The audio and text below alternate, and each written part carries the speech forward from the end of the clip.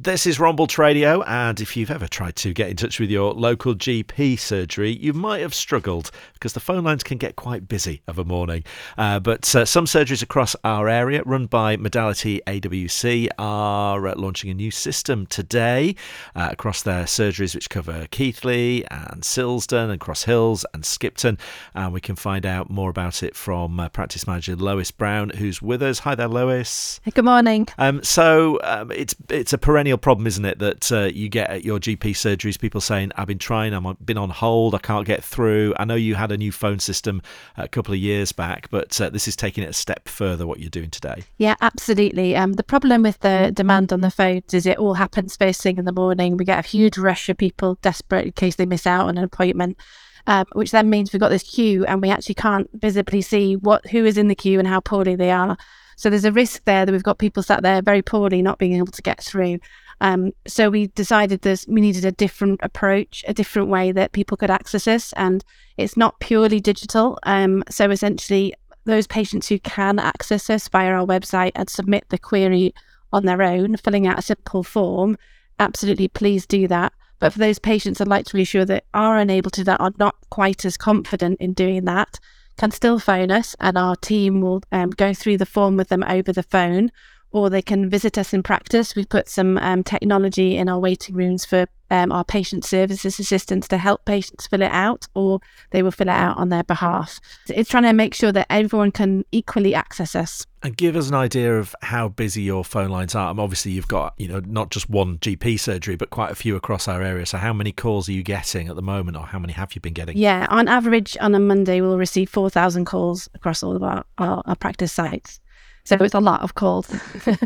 And, we don't have infinite members of staff. And even if we did, we don't have that everyone accessing at the same time at once, because to be able to offer that many appointments on that one day. So the idea of this new system is be able to prioritise the care for those who are really poorly and absolutely need that same day appointment with a GP.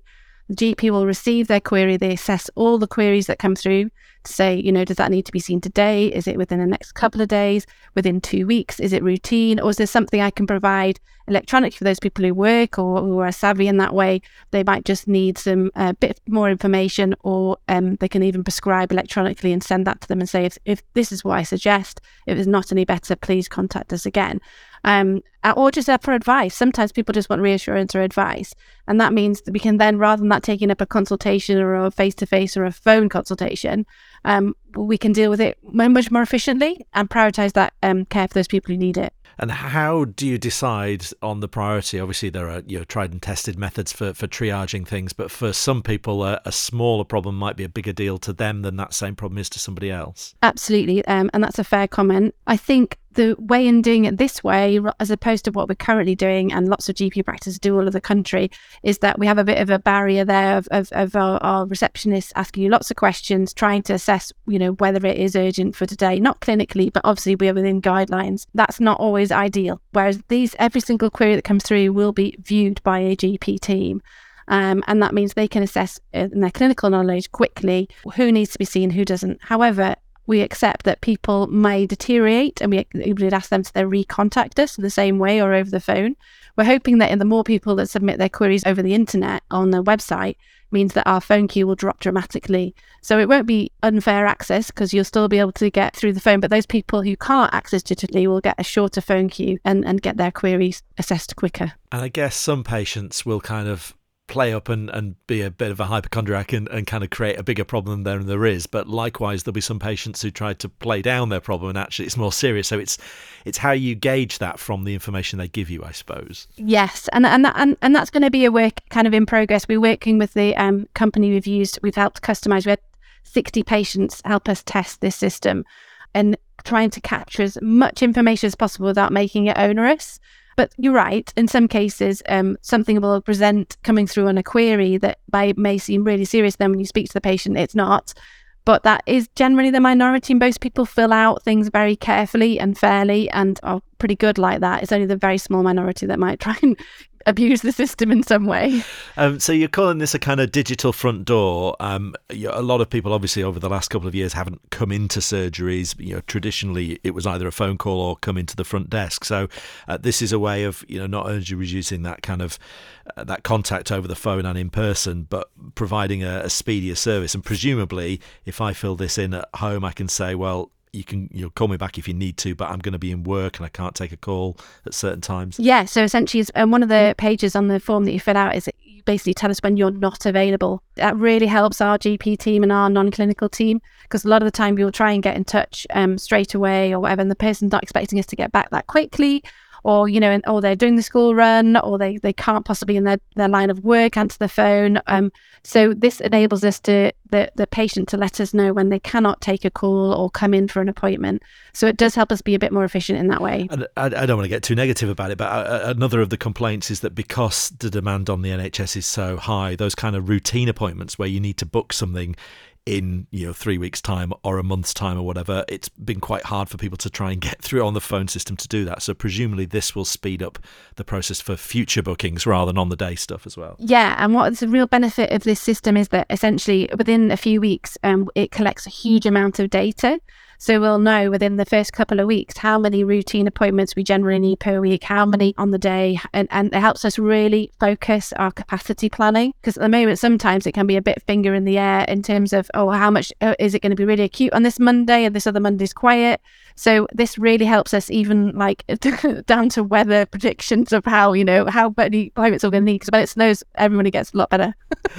And I'm a patient at one of your surgeries, and I know in the past you've got different systems you've used for e-consult and ways of getting in touch digitally. I think one of the barriers previously has been when I've gone on and it says you need to log into this system, and to get a login you need to contact the surgery, and that would mean a phone call to ring you up. So In terms of how people actually use this new system, do you need a login? Do you need some training to do it, or is it all straightforward to use straight away this morning? Yeah, there's two ways. One is you come to the front screen and it says you just press continue without any sort of log on, and then you go straight through and you're straight choosing what you would like to inquire about. And the second one, underneath there's an NHS login button. So if you use that, people have got it for their COVID app or they use online NHS services, they can either register for an NHS log on if they like. The beauty of that is if they use that, they don't have to put in any of their personal details.